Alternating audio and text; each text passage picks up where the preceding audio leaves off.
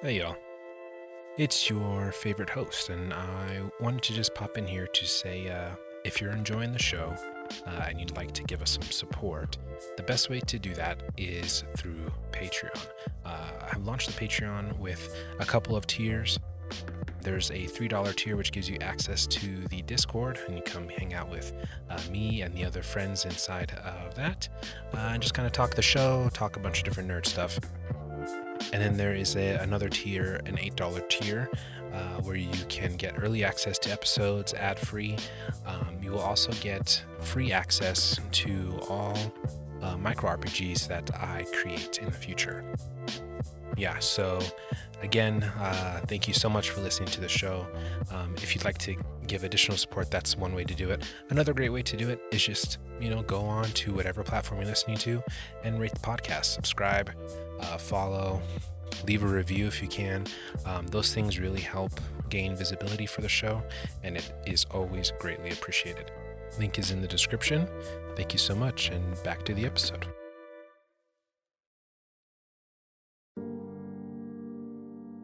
Welcome to the Secret Nerd Podcast, where we think everyone should play tabletop RPGs and give you some reasons why.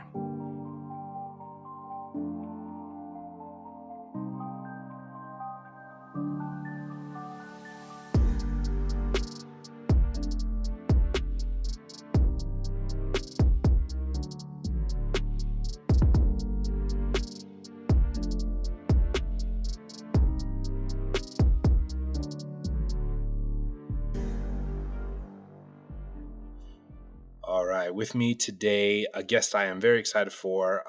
We've been talking for a while, and they make a podcast that I really enjoy.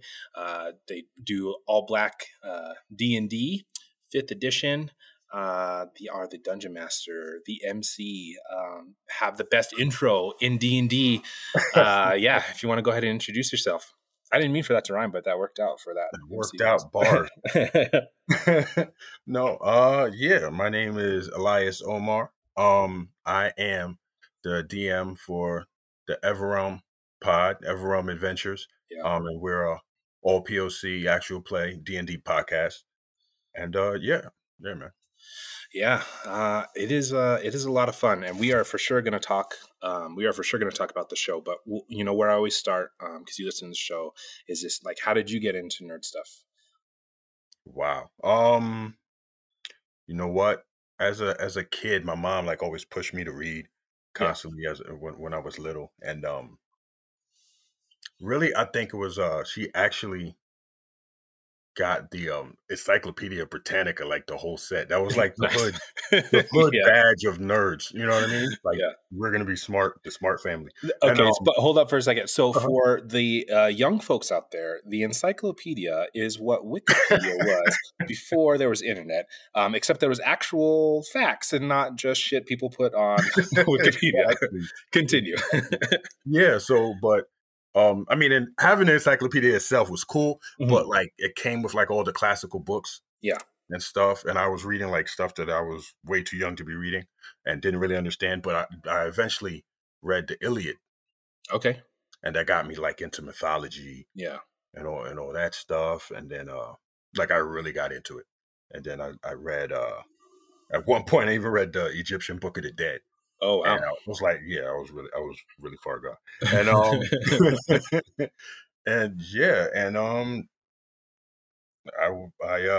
I think we went to, I think it was Toys R Us one day, and I saw the red box of D&D for the first time with the cover with the barbarian and the dragon with a snaking head.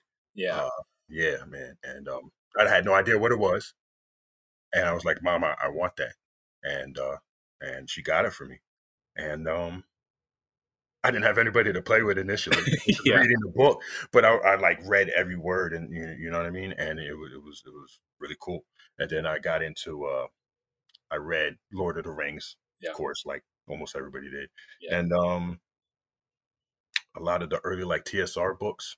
Okay. Novels. You know? Were those because TSR used to own Dungeons and Dragons, right? Yep. And so was it war books, or was it still adventuring parties and stuff like that? let's see. I got into D&D. This is like mid '80s when I got this set because Okay. I'm probably older than a few of the people that you've Yeah. spoken to. But yeah, I would say late '80s going into the '90s. Okay. I read like Dragonlance. Yeah. Yeah. You know what I mean? Mhm. And then later on, I got into like Dritz and whatnot came Yeah. much later. And It's the like Drow, of Dragons, course, is a whole nother thing. right? Yeah. For But sure. yeah, Yeah. Sorry, I didn't mean to cut you off either, but no doubt. yeah. So when what you did you grow up on the East Coast Definitely. I grew up in New York. in New York? Okay. So what was that like growing up in New York? Because you and I have had conversations, but Hmm. you know, I mean, like many people on the show have come out and said, like, you know, growing up as a nerd was always kind of sometimes a hard thing, sometimes it's just a thing to Yeah, keep see quiet. that's what trips me out because it's like for me it was the exact opposite. Okay. You know, like where I grew up in Unionville, New York. Okay. Trying to think. Uh, yeah, and the population was predominantly black, mostly people of Caribbean descent. Okay. So there was a lot of Hispanics, a lot Yeah. of like I said, Caribbean descent, Haitians, Jamaicans, and just your quote unquote typical Black Americans. You Yeah. know what I mean? But yeah, I really the only honestly the only real white people that I really dealt with were some teachers and maybe like a handful of kids in my high school. Yeah. And I've spoken with a friend of mine from back then. And I felt like we were always really lucky that we came up in that time because it was like with hip hop kind of like first starting and with the nerd stuff that was coming up like Marvel Comics was even though I don't think that was like when they weren't doing really well financially, right? Like there Yeah. was Yeah. but the Yeah. stuff was really good. Like, Yeah. you know what I mean? And yeah, so everything was kind of accepted. It wasn't like I wasn't like looked at weirdly because I played D&D Huh. or because I read comics. It Yeah. was like, you know what I mean? It wasn't like Yeah. a split between, okay, I'm listening to Ice Cube, but I'm reading Silver Surfer. You know Yeah. what I'm saying? And it wasn't Yeah. looked at as weird, but whatever. Yeah. You know what I think is so cool? Like what really captivated me watching the um, Straight Outta Compton movie Mm-hmm. and watching that opening scene of Dr. Dre just laying on the floor listening to just classic like Motown shit. Mm-hmm. And I was like, this is amazing because it's like, yeah, he's a musician. Music is his life, and it's not just like he didn't come out like, all right, it's all hard shit. You know what I mean? Yeah, It's all exactly, gangster. Like it's just like no, like this is what he grew up listening to, and then it inspired him. And I think it's cool to like that aspect of like something we would never know about a person until we get to see that behind the scenes. Mm-hmm. Having that look inside and saying like, oh yeah, like these things were able to mix without issue. And I mean, and you're big on basketball now. Like, did you play basketball and stuff in school as well? I did. Yeah. And yeah, there wasn't like there's that whole stereotype of like the jock being dumb or whatever, Yeah, and yeah. then like, the nerd not being athletic and whatnot. But I found like my son played college ball. Yeah. Yeah, he's studying bioinformatics, and Yeah. I Yeah. can even explain that to you if I try to. Oh, you know what I mean? Sure. Yeah. Yeah. You know, people are Yeah. into what they're into, and it's Yeah. cool when people don't chastise them for it. Just Right. appreciate it, Were you so then like, after getting the book and reading it all? Like, was it pretty quick for you to find a group after that? No, Not no. So no. what was the if it wasn't like being a nerd was the obstacle? What was the obstacle in finding players in that time? I think that's what makes 5e so good because I think initially, it was learning. Okay. You know what I mean? And it was Yeah. having the material and being willing to sit down and read it and actually learn. Yeah. You know what I mean? 5e kind of, waters it down, Yeah. makes it easy. I think one of my guests called it baby mode. Yeah. Yeah. I mean, yeah, it's definitely a lot. It's the easiest system Mhm. of like the D20 games, Right. That I playing 3.5, a couple games of 4th edition, and then Pathfinder 2e. It's definitely, of those, it's the easiest. Yeah. Yeah. But I still think D&D Beyond, which is not owned by WotC, is the reason now that it's so easy as well. Because if you told people like, all right, I'm gonna print out a sheet of paper for you, you have to read this physical book, write down this stuff, people be like, no, fuck that. But if it's like you say, like, here's a tablet, pick some stuff, it's gonna autofill information for you, and then you have you know, it's like, oh, okay, yeah, now I'm in. No, people get mad when that video doesn't load fast enough. Yeah. Like 5 seconds. Yeah. No. Yeah. So when was the first time you actually got to play it then? I mean, it wasn't like years after. It took some time. You know what I mean? I had a neighbor named Julio. I remember his name. Nice. And I would just play like, you know, it was supposed to be us going back and forth being DM and player, but it ended up being DM all the time. Yeah. And then I played, I really got into the Marvel game, the Marvel RPG. Yeah. When it first came out. And yeah. But after a while, there were, you know, kids from school, handful, you know, get like 4 or 5 people sometimes. Yeah. Were you aware that age? Like, because that would have been, how old were you around that time? Oh man, this is like 10. Yeah, this is like going into 10, going into my teens and such. Yeah.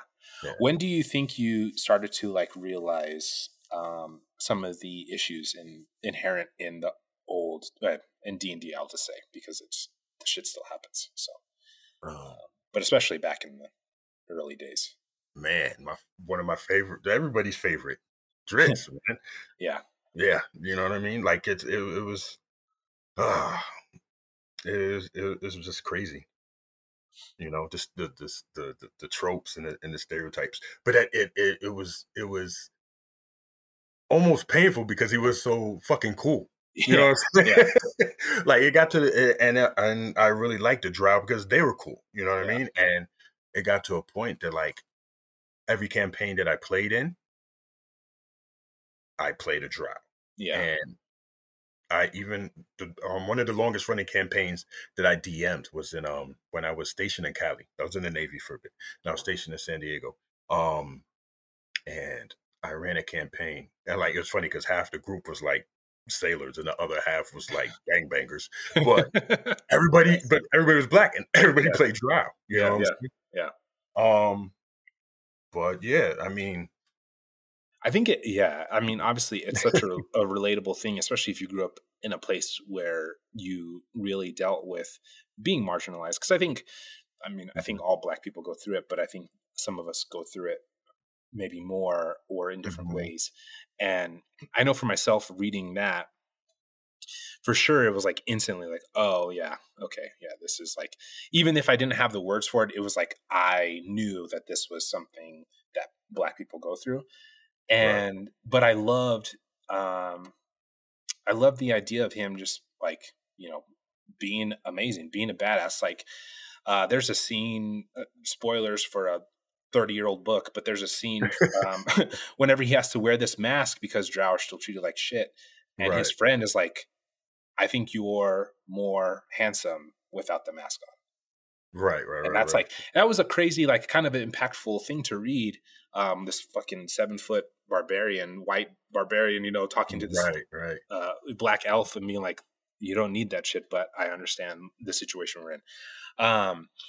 And, you know, props, I guess, to Ari Salvatore for doing a good job in writing it. But I think it is interesting how that was held, that dynamic, and how quickly we associated with it.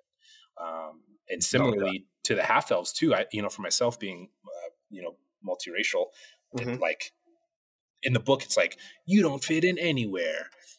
Like, you know, these people don't like you. These people don't like you. That's why I like Dragonlance. Like, that's the theme with Tanis. I think that was his name, right? Tanis. Yeah, the half elf. Which is like now in D&D, a half elf is like a human in essence. You know what I mean? In most social settings. But in the books, then it was looked at like you're a social outcast, a pariah who can't associate with him. Yeah. Silly. But yeah, and the Drow, and then especially when you start delving into like the society, how everything was so evil and completely matriarchal, but the women were like, nah, I don't know. It was just crazy. And there were actually, I recall source books, third party source books, you know what I mean, information. And because we were running, like I said, we were running that campaign that lasted so long. Yeah. I'm not even going to go into like the subclasses and the stuff that they had for the Drow, but it was like, it was depraved. You know what I mean? Yeah. Yeah. But they were cool. Yeah. Right. So, You know what I'm saying? yeah. Yeah. Well, we're taking that shit back. So yeah, it is interesting, that dynamic of it. Do you similarly associate with other non-human classes as well? I mean, the Drow obviously stand out, but yeah, I like playing weird combinations of classes. Yeah. Like the last campaign that I played in, I played a Goliath Swarm Keeper Ranger. Okay. You know what I mean? Like, I don't know, but it was fun and it worked. It worked. You definitely did his thing. But yeah, I just like playing odd combinations. Like you had one of my favorite DMs, one of my favorite players. You had Connie on the show. Yeah. And she plays and in Outlaws of Obelisk, you had that Goliath Wizard. Yeah. That's freaking cool. Yeah. But yeah. Such a good time. Yeah. It's yeah, there's so much you can do with it. It is a lot of fun. You know, so it sounds like you kind of just kept playing throughout. Did you hit all of the editions? I don't think I hit all of them, but most of them. Because I played, you know, throughout the years, but off and on. Yeah. When I could find people to play with. You know what I mean? But yeah, I think 2E I really liked. And I know you're like a what's the word? A Pathfinder apostle. You know what I mean? But it reminds me of back then. You know what I mean? Like when I first learned it was, you know, because it's a lot, but it's engaging. Yeah. You know what I mean? I think, yeah, for sure. That's funny. But yeah, I think it is something. I was thinking about this today. Like a lot of people now, because there's so many people joining, you know, the TTRPG space, that a lot of people are like, okay, finding their games. Many folks get introduced through D&D and immediately get turned off because that's not the game they want to play, right? Sure. Some folks, you know, quickly find other stuff like PBTA games, like Powered by the Apocalypse and stuff like that, and more narrative style games. And I find myself that I really enjoy narrative style games, but I also really enjoy the aspects of like having rules for all this stuff as well. Like there's a lot of things that I wish were different in a D&D or in Pathfinder that would make more sense, like in a real situation, or even in a power fantasy situation where it's like, you know, you are almost a god and yet you can still only swing your sword 3 times in 6 seconds. Like that's right. You know what I mean? Stuff like that. So, but I do like all the rules. I do like the idea of like having to strategize and come up with this stuff, you know, for that specific type of game that I'm playing. And so, yeah, I think, you know, THAC0, that's what it's called, right, for 2nd edition. Yeah, seems like a lot. That seems like too much. See, but when you learn it, like it's not. You know, when that's your first thing that you jump on, it's really not. Yeah, you know what I mean? Yeah, so. And I think that's the same goes for now. Folks getting into, you know, D&D 5e and look at Pathfinder 2e and go, no, that's too much. Exactly. I'm like, well, if you started with Pathfinder, you would have no idea, and you would see that it's exactly as easy to do. You're just adding different numbers. Exactly. You know, so that's why I try to do the one shots now, just to like show people, you know, we're having as much fun playing a game, you know, that's not as familiar. And you know, Jazz from Give Me the Loot podcast was loving it. Like he was having a blast playing this fighter that could do all this crazy shit and like had serrated blades and I encourage like jump off that cliff. Fuck it. Like, you can grab a ledge. There's rules for this. Like, we'll just have fun. And so, yeah, I think it really comes down to what you're willing to engage with. And then, of course, the group you're playing with and how willing they are to go along with it. You know what I mean? And Exactly. have fun like that. So, given that you have DM'd for so long, not to call you old by any means, but like, how long, do you think that you developed a DM style quickly, and has that style changed over the years? I think I did initially, but I think particularly with 5e, because when we started this, I was not familiar with a lot of 5e. Yeah. And so I kind of like made up stuff as I went along. And then it's different with every group. You know what I mean? As you get more comfortable with each group, with each person, what buttons you can push. Yeah. You know where the line is. Yeah. And because you don't want to cross the line, but you want to get close to it. Yeah. You know what I'm saying? To make them do stuff. But I don't know if that's right to say, but yeah, you kind of want to do. But I think too, like, I would say, with a table, when you trust each other, like, knowing like, okay, we're gonna, you know what I mean, we're gonna play with some stuff and have some fun ideas, and knowing, like, I'm sure if your players were like, hey, like, no, you would just stop. You know what I mean? Like, I don't even mean like in the sense of like offending them. Yeah. But I mean, like, put them in tough situations. Yeah, put them in tough situations. They have to know that certain combats they're not going to win. Yeah. So maybe you should think of other options instead of just swinging your club at somebody's head or whatever. You know what I mean? And puzzles, like, people don't like puzzles. I love puzzles. Yeah, puzzles are dope. Puzzles are great. Yeah. One of my guests, Kaylin, episode 7, check it out if you guys are skipping ahead. But they did a one shot, and it was just a puzzle session, like a puzzle one shot. Yeah. And so I made a investigator rogue, and like super high intelligence, high perception. I was like, I am making this but I've always wanted to play that character of just like, level in D&D 5th edition, like, level up and get that keen mind. And then what's that other one? Observant. And it's like, at a certain level, your passive perception is like 32. That's crazy. Your passive insight is like 29. That's crazy. That's crazy. But I love detective games, so that's just me. But like, how do you play a character that's like super intelligent and like, you know what I mean? As far as like role playing, I feel like that would be a challenge for me. Yeah, we had this discussion, they and I, and the thing that I think, I'll tell you how I do it. I have a character in my Pathfinder 2e game. My friend Cree plays her, and she's an alchemist. And the alchemist is an intelligence-based class. So there are a lot of times when the group will forget something or won't think of something or whatever, and I will go, Ethel, that's the character's name. Ethel has an intelligence this high. Ethel would know this information. This would be something easily spelled out. Okay. Yeah. Cool. Miguel's character has a high wisdom. They're a druid. He would know this information, or, he's wise enough to understand, to put this together, basically.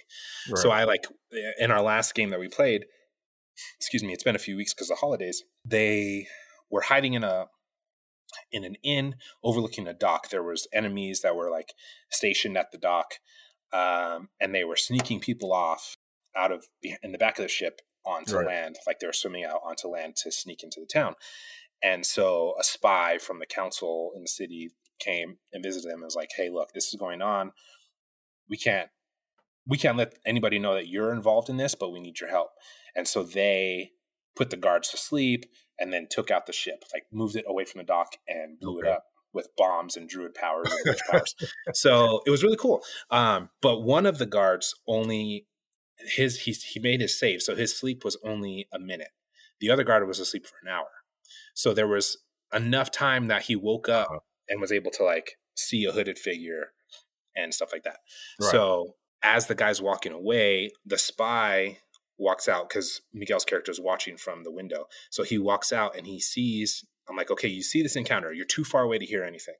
Roll a perception check. So he rolls his perception check. And like, I was like, based on the perception roll you just gave me and your wisdom score, you would surmise that this guy's telling him, hey, leave it alone. It's taken care of. Don't talk about anything. So that's how I use it. You would, like, yeah. So you would do it more as your discretion. Yeah, because I think it's not fair. Yeah, exactly. Like, so like that's kind of what I do with Farley's. Yeah. Like when I have something and it maybe nobody else knows, but he, you know, he's a scholar, so he might kind of have it. Yeah. So yeah, I guess that makes sense. I think it's just not. It's not fair. Like, even if you're a smart person, right? If you are having trouble with a specific clue, but your character has a 20 intelligence, which is like literally superhuman intelligence. Exactly. Like, you know, as a DM, I think it's fair to give them more clues or give them something to help that their character, who is a super genius, would understand, whereas you may not in that moment because of stress or whatever else it is. Same thing with charisma. Like, if you don't have a lot of charisma as a person, but you want to play a high charisma character, I don't think it's fair to be like, act that out every single time. You know what I mean? Like, make a roll. What would you like for this thing to happen? And if you're willing to do it, then cool. If not, like, then we can just roll with it. But I don't think, for me, my style, I don't think it's always the best thing to like put all of that pressure on a player to hit this thing. Like, I don't fucking come to every session with my A game of like, oh yeah, I'm going to hit every voice perfect. And, you know, role play is going to be on point and I'm going to get up. Like, no, I make mistakes too. So, you know, I think there needs to be that leeway in both sides of it. Personally. That's fair. Yeah. That's fair. But yeah, I definitely, like, if you're going into a game, you're like, cool, I'm going to play a wizard. Have a conversation with whomever's going to run your game and be like, hey, like, my character's intelligence is an 18. So, you know, any bones you want to throw me, just let me know. But yeah. It all goes down to the table you play in, really. Definitely. Yeah. But yeah. So, you know, speaking of the game, we've kind of talked around it quite a bit, but, you know, from your own words, what is the Everrealm Adventures? We are a group of blurs who play D&D.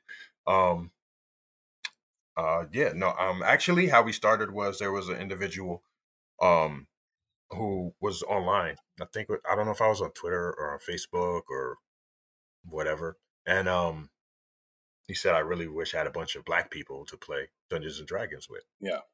And so, you know, I commented. And that led to a bunch of other comments. And I was like, hey, you know what? If we get a group together, I'll DM it. And then that individual just disappeared. Oh. And but must not have wanted it that bad. No, not that bad. No. And then took some scheduling. You know how scheduling goes with people. And after like, I don't know, like a month, 2 months maybe, we got a group together. We started playing, lost a couple people, gained a couple people. And we just started playing sessions. Yeah. And then for some crazy reason, I was like, hey, maybe we should just like record it and see what happens. Yeah. And yeah, man, it's a lot. It's not easy. Yeah. You know what I'm saying?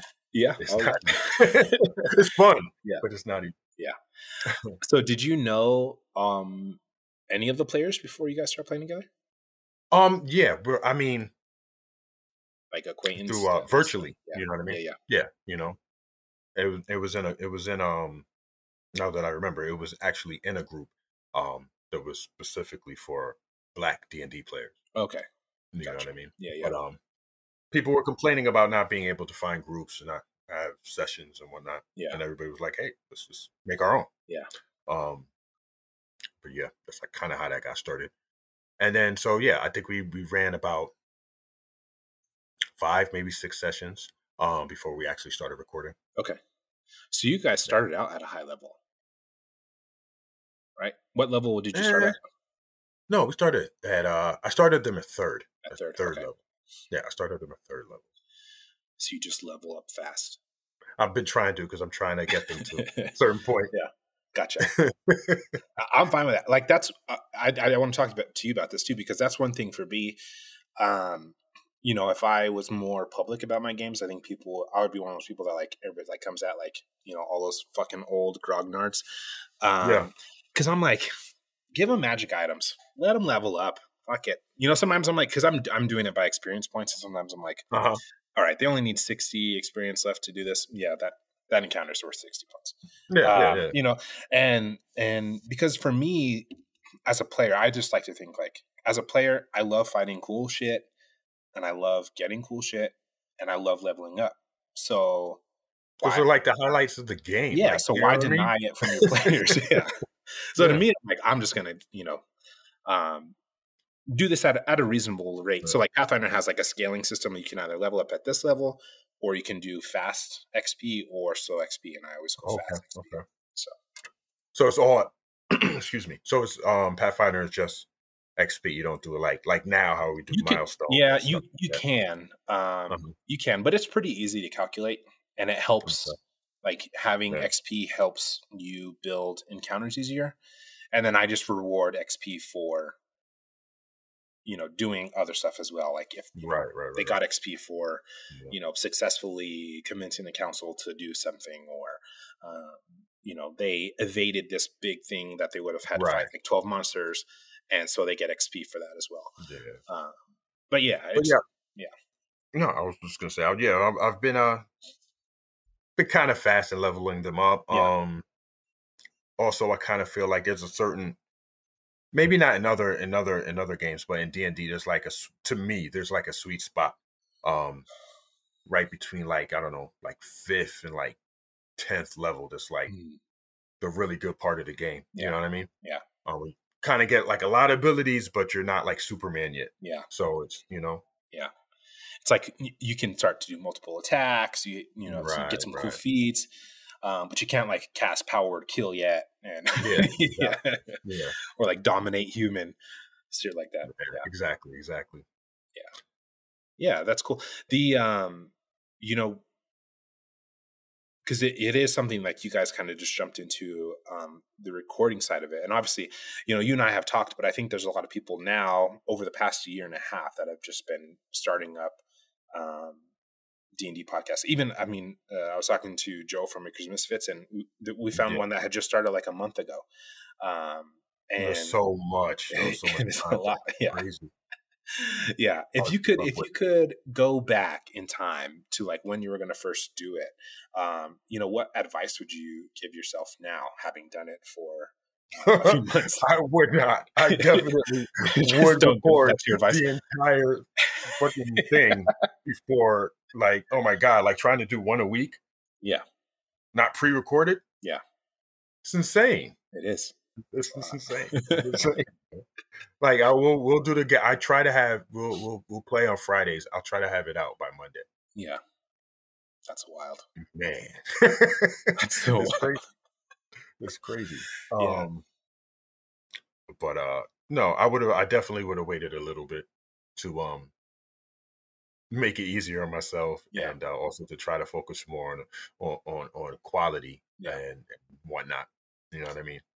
Do you think that it changed that game, making it public? Yes. Yeah. In what way for you? 100%. DMing in a private setting, a private group, as opposed to DMing where you know that somebody is listening, particularly if you're not a thespian or whatever. It is incredibly stressful initially, and you know, there's a lot. Kind of you're juggling a lot of stuff that seems natural when you're in a private, you know, home game or whatnot. Yeah, but and also, you know, we weren't all comfortable. We were still new to each other in a way. Yeah, so it was like we were forcing each other, waiting on each other to say things, you know, and it was a mess. Initially, it was a fun mess, but it was a mess. Yeah, it's it is a lot. I mean, even like, you know, my one shot, at the end of the night after recording it, I was just like, I just ruined this whole thing. Like, this thing is terrible. There's no way anybody's going to want to listen to this. It's awful. Yeah. And I've received really good feedback on it. So it's like, it's hard to like. I enjoyed it. Thank you. I thought it was really good. Yeah. It's hard to get out of your head, I think, when you're doing it. Yeah. But there is for sure a pressure to entertain, right? Like that's the whole point of putting it out. Cause, you could record it for yourself, of course, but like if you're putting it out there, typically you want people to listen to it. So like, you hope that it's entertaining. And I definitely think that your show is entertaining. And so it's just, I always like to hear, from that creative aspect, because I think it's good for people to understand, like, maybe you are a performer or whatever, and you have no stress going into that. And that's cool. Like good for you, I guess. But I think a lot of people are like, no, this is fucking scary to like put yourself out there. And I have, you know what? I don't have any issues with that. That I don't have any issues with. Yeah. It's just that I'm trying, they talk about the imposter syndrome is real. You know what I mean?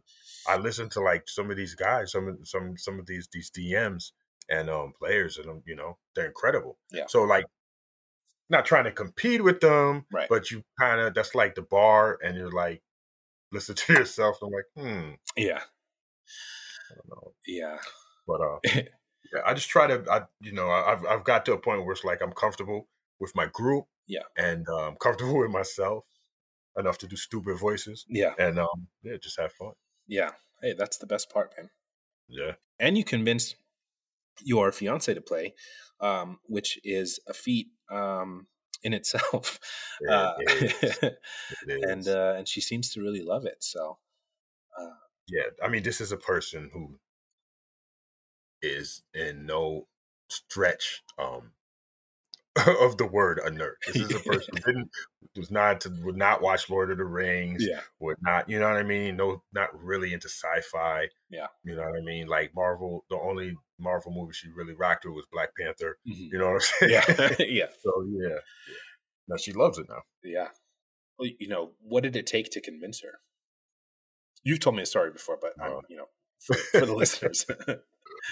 She heard I had her do the outro for the first episode, and she listened to the first episode a little bit, and she kind of wanted. I honestly, it was. I think it was her seeing me doing something that I enjoyed and that I put a lot of effort into. Yeah, and she just wanted to kind of jump in and support me and do something with me. Yeah, and turned out that she really enjoyed it. Yeah, you know what I mean. It was pretty cool to see, actually. Yeah.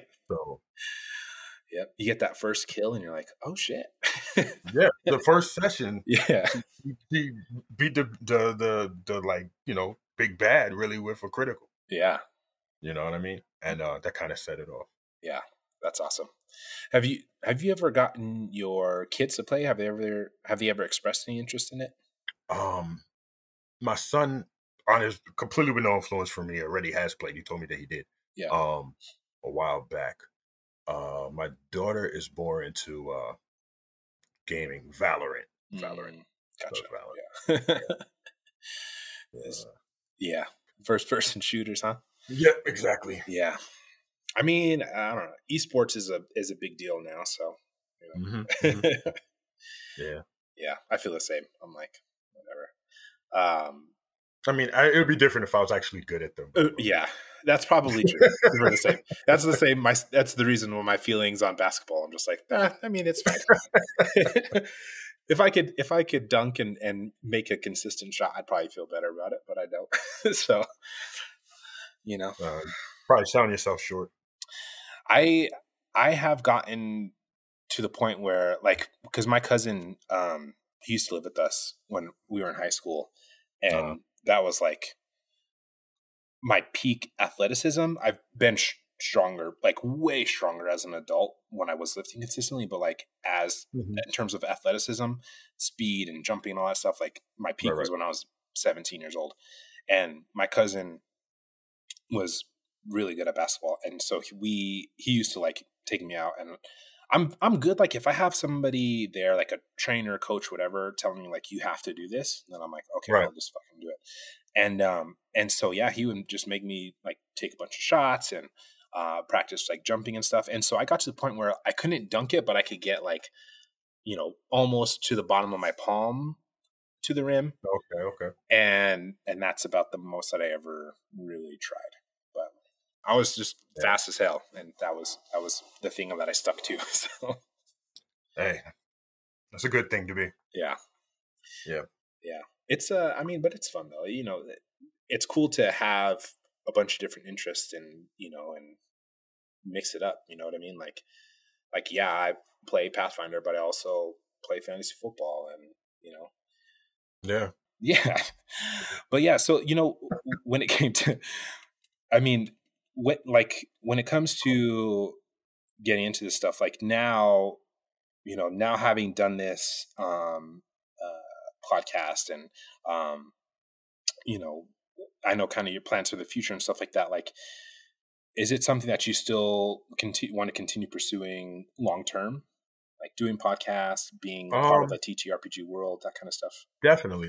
I think I would, knowing what I know now, I definitely would plan it out more. Yeah. As far as like recording and the actual shows, the technical aspect of it. But yeah, definitely. Yeah, I think it's funny. Like, we all start somewhere, right? Like, I think it's one of those things. I think the reason that I started how I did, in the sense of like waiting so long and preparing, is mostly just my brain of just being like, I do not want to screw this up. But I've been wanting to do an actual play podcast forever. My biggest obstacle really is more scheduling, and then just knowing like what it would take to do it. Right. Because even if if I was a guest or a DM who didn't have to edit the podcast, like, cool. Yeah, it makes it world easier. But when you talk about like, okay, yeah, cool. Now you got to go edit, 6 people's audio into, of a couple hour session over a weekend. And it's like, some of those edits take forever. Exactly. What happens when you schedule, everybody's scheduled to show up, and then one person doesn't show up? What do you do? Yeah. Do you play their character? In our home game, we just don't play. We'll play something else, or we'll just hang out. Really? Yeah, because it's just like, no, I'm not doing it. And I think, but that's the thing. Like in a home game, I can do that. I can get away with that because there's no schedule that we have to stick to. Yeah. Like it sucks. Like we want to play. Now we talk about like I just created a TTRPG, a detective TTRPG, one page. Yeah. And, it only takes one player or 1 to 2 players in the GM. So I can, on a day when we don't show up, like, cool, I can just run that game. Or there's other games, or we'll just get on Discord and hang out because we're friends, you know what I mean? Right. But I think, but if it was scheduled, then it's like, all right, well, you got to take it seriously. It's almost like a second job, and maybe it only takes a few hours, but it's still something, in my opinion, that it's like you have to do. And I think I got really good like indirect advice listening to a show that I really enjoy, and they were talking about like why the guy is so like perfectionist about it. He was like, whoever started a podcast, like there's some dude that he mentioned, and he was like, make a schedule and stick to it.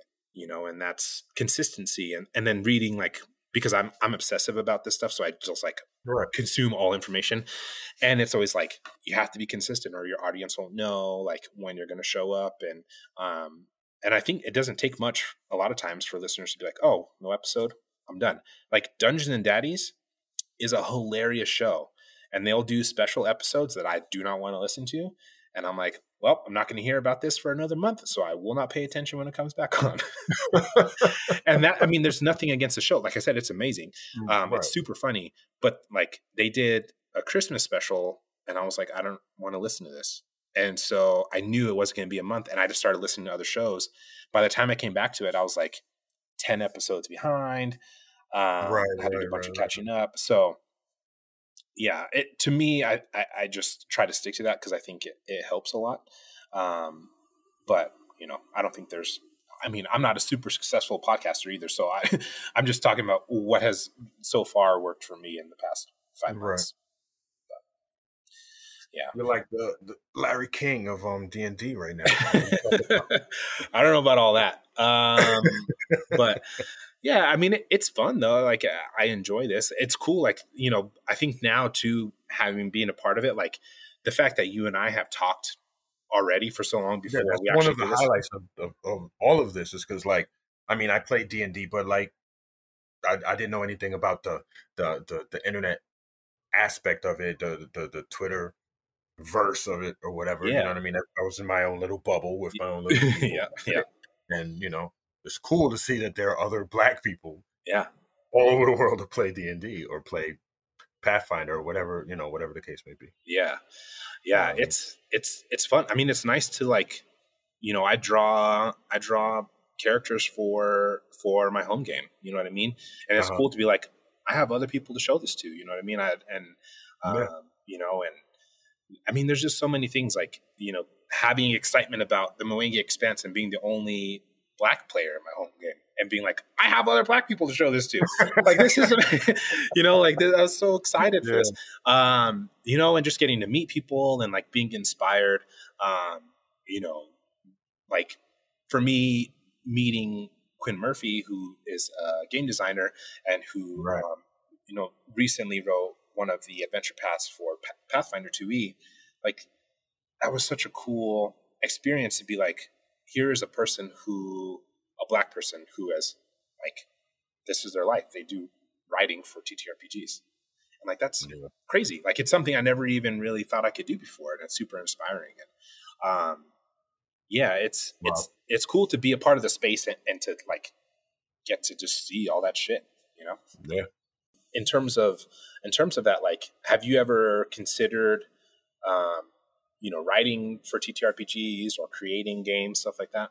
You know what? It would seem like that would be a automatic and like natural thing to think, but it never was. Yeah, You know what I mean? Like I'm like a over prepping DM. yeah, Like I write like I know people that like prep like they write like a paragraph and then they're good to go. that's me. Bro, Yeah, no, not me. Yo. I write like novels. yeah, Like I write incessantly. I'll have ideas that hit me during the day, and I'm like, oh, let me put that down. And yeah, you would think that writing a module would be natural. You know yeah, what I mean? The natural progression, but I've never considered it. yeah. So I don't know. I mean, talking about it now, like, is it something that even interests you, or do you think you just never considered it because it just never occurred to you? It just never occurred. Like all of this, honestly, dealing with since we started this podcast and you know kind of jumping on Twitter and and hitting up people and saying, "Hey, listen to us," Yeah, and and seeing what the people that I listen to that I'm a fan of, um, seeing stuff about them, then learning more and more stuff about them. It just never, just like everything is pretty new to me, yeah, and that aspect of it never really was something that I even considered. Um, would I possibly? I mean, I write enough. I probably could slap one together in like 15 minutes. yeah, You know what I mean? yeah. But yeah, I mean, yeah, especially if you start just making small games like that. That one page TTRPG honestly didn't take a long time for me to create. More took me a long time to do graphic design and uh, and actually type like the words that people would read, as opposed to right, just like my scribbles of like mechanics type of stuff. right, right. But yeah, I think it's just it is cool that there's now multiple ways to do that stuff. Like, it's so much easier now than I think it would have been before, when you really would have had to, like, the only way somebody was going to see your TTRPG writing sample is like if you got published by Yeah, yeah. WotC or Paizo. And now it's like, I just post it on itch, or Yeah, make a whole that's true. game and start a Kickstarter, or maybe not Kickstarter because nobody wants to deal with Bitcoin or whatever. But but whatever it is, like, I think there's now ways to like really get into it and kind of develop that stuff. But just like, I mean, you kind of developed your own lore around the game that you guys are playing. Like, what was some of the stuff Right. that inspired that? Um, everything, probably everything that I've read. You get influence from all over. Yeah, Uh, You know, I read a lot of the Dritz books. Yeah. Following that, I read one of my favorite trilogies and my favorite regarding the Drow was The War of the Spider Queen. Mhm. Um, that only dealt with basically everybody in the book was evil, just to varying levels. It Yeah. was really Yeah. good. But yeah, and I just snatch stuff from everywhere, and not necessarily plagiarize, but Yeah. you get inspired, you get influenced by it, Yeah, for sure. and yeah. Yeah, it's do you feel like there's like a specific theme that you went for in the campaign, to kind of like give to the players at all, or was it just kind of initially I started like just playing? I wanted to without giving too much away, Yeah, I yeah. wanted to mess with the ideas of certain races being certain ways. Um and this is a thing for me, maybe not so much for like players who are more new to D&D, Yeah, because with 5e and with the push to be more inclusive and whatnot, yeah. it's kind of like, what we're getting away from. Hmm. But I wanted to kind of like use some of the old ideas, Hmm. let's call them that, ideas, Yeah.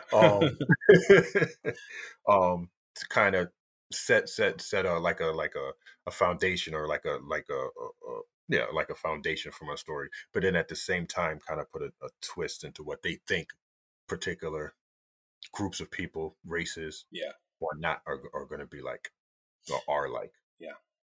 Yeah, I think it's cool to kind of subvert that stuff. I think because even if like you like, okay, I'll still give you, your basic physicality of an orc, right? And so the Right. characters approach this, massive orc woman, um, Hmm. muscle bound, with these tusks, and it's like, okay, well, what are your assumptions about that?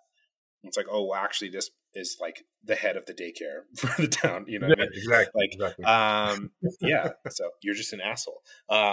Yeah. So it's like, I think, but it really does. It has a lot of fun ideas because I think it helps.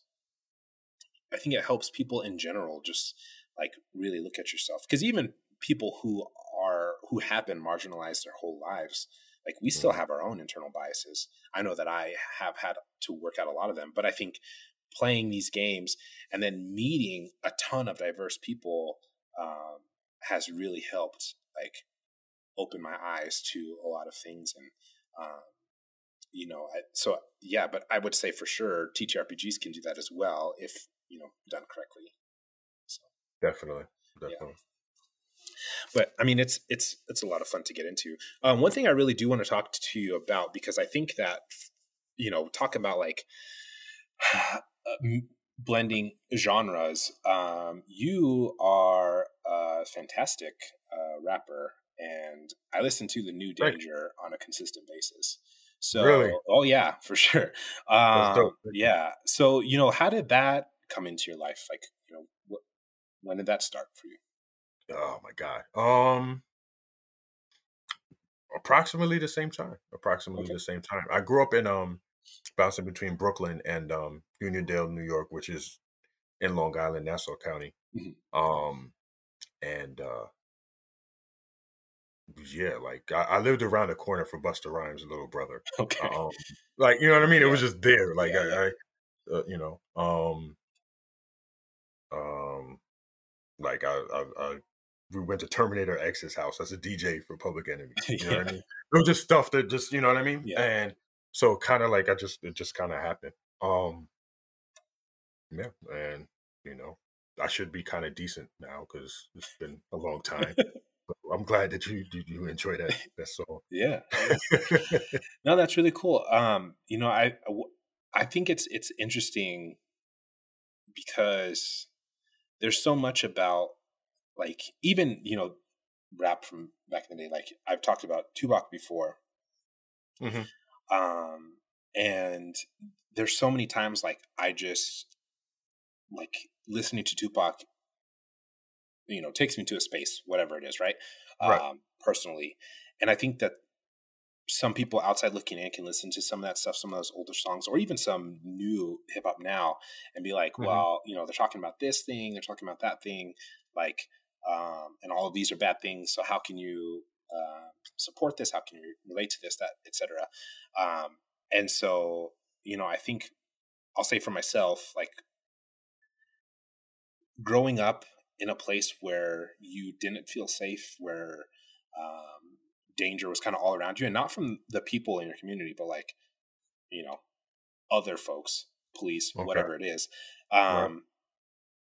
having people who were strong in their opinions, who were willing to talk about shit that was wild, you know, who were there to support their communities, maybe not the way that so-and-so feels is the right way, but they're supporting their communities. Like, I think that it resonates when you're a kid who's growing up and dealing with some of those similar things. And so I'm curious for you, because we've talked about like the people that have influenced your music or the music you enjoy. And it's like, well, I like this shit sometimes for this and this shit sometimes for this. And so you know, I guess, how do you personally, I don't know if reconcile is the right word, but like, you know, do you ever think about that aspect of it? As far as like, like listening to like gangster rap or whatever, right? And knowing like, okay, this is not my life, but I enjoy this. Like define, I mean, or you know what? Like, are we talking? You know, yeah, I'm oversimplifying it for the sake of you know, the question, but like, you know, to that extent. I mean, like Tupac's like, I will fucking kill you, right? But he's also like, Mom, I love you, Mom. Dope. So yeah, like writing letters to his unborn child. You know what I mean? Like, so exactly. Yeah. But I mean, it's art ultimately. You know what I'm saying? So like, you know, Congress. I mean, maybe they were. I don't know. Like, were people picketing when Pulp Fiction came out? You know what I'm saying? Yeah. But like, that's one thing I did notice about music though. Like when I was younger, people didn't really, and maybe it was just in hip hop, but people didn't really do the subgenre splitting up kind of thing. Like I could listen to NWA, but then at the same time listen to De La Soul. Yeah. And then listen, you know what I mean? But whereas now, if you listen to trap music, that's all you listen to. If you listen to boom bap, that's all you listen to. And you know what I mean? Yeah. But I don't really, God, I don't really reconcile. I'm just like, whatever. I really, you know what I'm saying? I don't know if that's bad. Yeah. You know what I'm saying? No. But I was just curious, like if it was something. No, at the same time though, I don't think I listen to too much, like, because there's some really ignorant stuff. There is, for sure. Yeah. I don't think I'm that far in the deep end. But I, you know, I like one thing that, like, because I mean, Tupac is like, I mean, you know, like the Beatles, if you will, like, I mean, so worldwide known, so ahead of his time, incredible. I don't think that's true about the Beatles. I actually don't like the Beatles, and I know people are probably gonna hate me for that, but I don't care, because I think they're overrated, and I don't think that they're the greatest rock band in the world. Who's the greatest rock band in the world? Anybody but them. But the Beatles. Yeah, I just don't think it's them. I really don't. But anyway, well, yeah, we won't dwell on that too much. But my point, like, but I will also say, like, as a kid in high school, like, I listened to The Game, right? And especially his first album. And I will go back now, listen to the album, and just like, it's just so good, you know? And same thing, like, he's like literally talking about like being a gang member and like going through some stuff, but he's also talking about like when his son was born. And yeah, I think it's just, it's, I don't know. It's just kind of fascinating, like having that, maybe it's cognitive dissonance of just like, I'm appreciating this, but I'm not, like, this is not who I am. Does that make sense? I think so. I mean, I guess I've never shot somebody, but I can listen to a song about somebody who has shot somebody. But that's all I'm trying to say. And it's not bad music. You know, I don't listen to all of the Game's albums. I don't think they're all that good. But at the first one, especially, really, the first one was very good. The first one was very good. But yeah, there's definitely, I don't know what to call it. The Like, duality of man. Yeah, right. Duality of man. Yeah, I mean, I definitely think that, like, because I know, for yourself, you talked about like the lyrical Mhm. side of it, and having, those MCs who could really just rap, like, Black Thought and stuff like that. Like, Yeah. Black Thought's incredible. Pharaoh's incredible. yeah. I just really finished listening to the new Nas album, Mhm. and that's kind of, I don't know, it's crazy how good he is. Yeah, One Mic is a timeless song, I think. Mhm. I think though, like maybe it's because when I grew up, the area was very, what's the word, homogenous. Mhm. You know what I mean? Yeah. So it wasn't seen as weird. You know Yeah. what I mean? Yeah. Yeah. So maybe that's what I would the aspect of it I was missing in my Yeah. perception of it. I think it's just hard for me to, like, imagine, like, NWA sitting down to play Dungeons and Dragons. Like, even if it wasn't weird, like, it's just like I can't imagine Eazy-E rolling up a wizard, and but maybe That would be pretty. That would be pretty Ice fun. Cube Ice Cube's pretty mellow in a lot of the ways that he portrays himself. I saw somewhere somebody got Ghostface to play I think it was D&D. Yeah. No, TTRPG. Yeah. So I don't know. But yeah, like Wu-Tang, I could imagine doing that though. But that's what I'm saying. Like that's Yeah, I could see Wu-Tang do that because they're just wild guys. But yeah. I don't know. It's funny. Yeah, so I mean, like, upcoming in the year, I guess if there's something that you can talk about or want to talk about, like, are there any new projects that you would like to try? Any kind of, whether it's new shows or different games? I would like to. My goal is to get this current podcast that we're doing, get Everrealm Adventures, to roughly 20-25 episodes. Yeah. I don't know if it'll end up like that, but hopefully it'll be around that. Mm-hmm. After that, I have some ideas in the works for my next our next run at things. I'm gonna try to twist Mark's arm, maybe to do a one shot or two. Yeah, because you have two Marks, right? Yeah, Farley's. Okay, gotcha. Yeah, yeah, that's cool. I think it'll be fun. I think especially as you continue to grow the show, and as everybody just kind of like learns, like, more aspects of podcasting, etc. Like, I think it'll help. Right. Are there any games on your list of games to try? I mean, I'm going to make you try Pathfinder too, so we can skip that one. Oh, no, I'm down. I'm down for Pathfinder. But you know what it is, though? I'm like I'm old, B. Like I need physical books. I like to actually turn pages. So I'm gonna have to break down and buy some material. Yeah. But it's from what I've read from what you sent me. Yeah. I like it. I mean, at least, like, if you're getting Pathfinder 2, like, you don't have to buy all the books. I have a shit ton, but a lot of them are also gifted to me, or I use like Christmas gift cards to get them. Right. But if you get the core rule book, it's like 600 pages, and it has a DM's part in there, so you could literally play the game with just the one book. So you don't need all the other books. All the classes are within it. Not all of it, but the main classes. Yeah. The main class. Yes. Yeah. And then, but I mean, they also have what's called Archives of Nethys, which is like basically an encyclopedia circling back, right? An encyclopedia of all of the classes, all of the ancestries, all of the skills and feats and everything, and it's free, completely free. It's like if D&D Beyond actually gave you access to all the books, but they don't. No shade or anything, I'm just saying.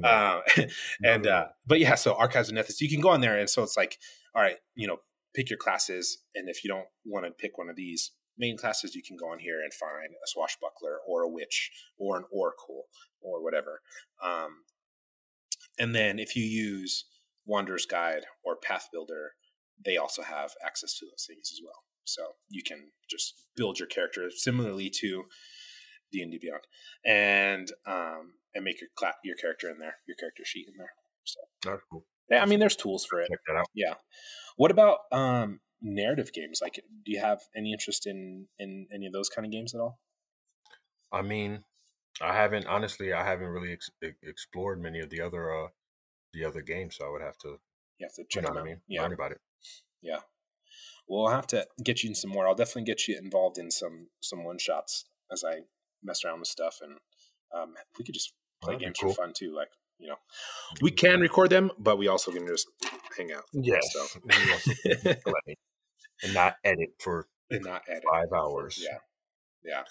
Let me tell you, folks, editing a podcast is hard. It takes a lot of work, and especially in actual play, because like you have to put music on it and change the music when it's a good time. Yeah. And make sure everybody's doing what they're supposed to do. But exactly. Yeah. Well, yeah, man. I think I'm super excited to see what else comes. I'm excited to see you guys keep on growing and get to a season 2 and everything else. So I'm excited for it. I love the idea. I talk to every Black person who plays D&D about your show. So. Really? Yeah. I talk to everybody about it, but especially Black people. Let's be honest. There's, not everybody in the Twitter world or TTRPG world actually cares about POC shows. So. That's a very good point. Very good point. And what's interesting is that there are a lot of really good ones, and their numbers don't correlate to how good they are. But I don't know. That's true. This is still the world we live in, Yep. Still the world that fucking let Trump be president 4 years ago. So, indeed, what are we gonna do? Yeah. But yeah, on a brighter note, your show's awesome. I hope folks go and listen to it. Thank you, man. Everyone Adventures, yeah. Check it out, and we'll definitely keep promoting it and keep listening, man. I really do enjoy it. So. We do have a guest coming up too. Yeah. I hear it's going to be pretty dope. Drow with an afro. How often do you see that? Get excited. Yeah. So, yeah. Do you have a voice planned? God, I'm going back and forth. So we can talk about this now because it's going to be a month. Let me see. I have a list of when all these will be released. So give me just a second. I'll edit this out, or maybe I won't. I don't know. We'll see how I feel. So this episode will come out January 24th. So that episode will be out by then. Yeah. So I don't have a voice for it yet, or even a name, but I'm just like, because it's a Blade singer, I'm like, how am I going to introduce myself? So I'm like, am I just going to like just be beatboxing, just like vibing? Because I've considered that, and that might happen. That's the strong probability. But then like when I actually do the Blade song, what is that going to be? So I've gone through like a crazy list of songs of different shit. Some of it's like parodies that just like can work with the word Blade song. Some of it is just like, I don't know, random shit. And so, yeah, I haven't really figured it out, but I'm just excited to just like get in there and just, awesome. That's going to be fun. It's going to be fun. Hang out with the cast and oh my God, learn how to make a new drink and everything else. Oh, that's another thing, folks. You get a new drink recipe almost every episode. So that's another great reason to check it out. Best intro in a D&D actual play, and drink mixes and more POC perspectives on playing. There you go. So, what else do you need in life? What else do you need in life? Nothing. Drink more. Listen to better songs. Play D&D. I don't know. I don't have any other bit of advice for you. Be a good father or parent in general. Because we're all about that over here. Yeah. Well, it's been an absolute pleasure having you on, man. It's been a long time coming, and it's been super cool just to get to know you over time and finally get to talk to you and hang out. So definitely, I appreciate you having me on. Yeah, for sure, man. Yeah, this has been a blast. I hope more people go check out your show after this. So. Thank you so much for listening. I hope you enjoyed the show. If you would like to reach out to us, check out the many options on the Anchor app or anchor.fm on your browser. You can also reach us at secretnerdpodcast@gmail.com. Make sure to subscribe to the show, and if you'd like, leave a review to help us grow this thing.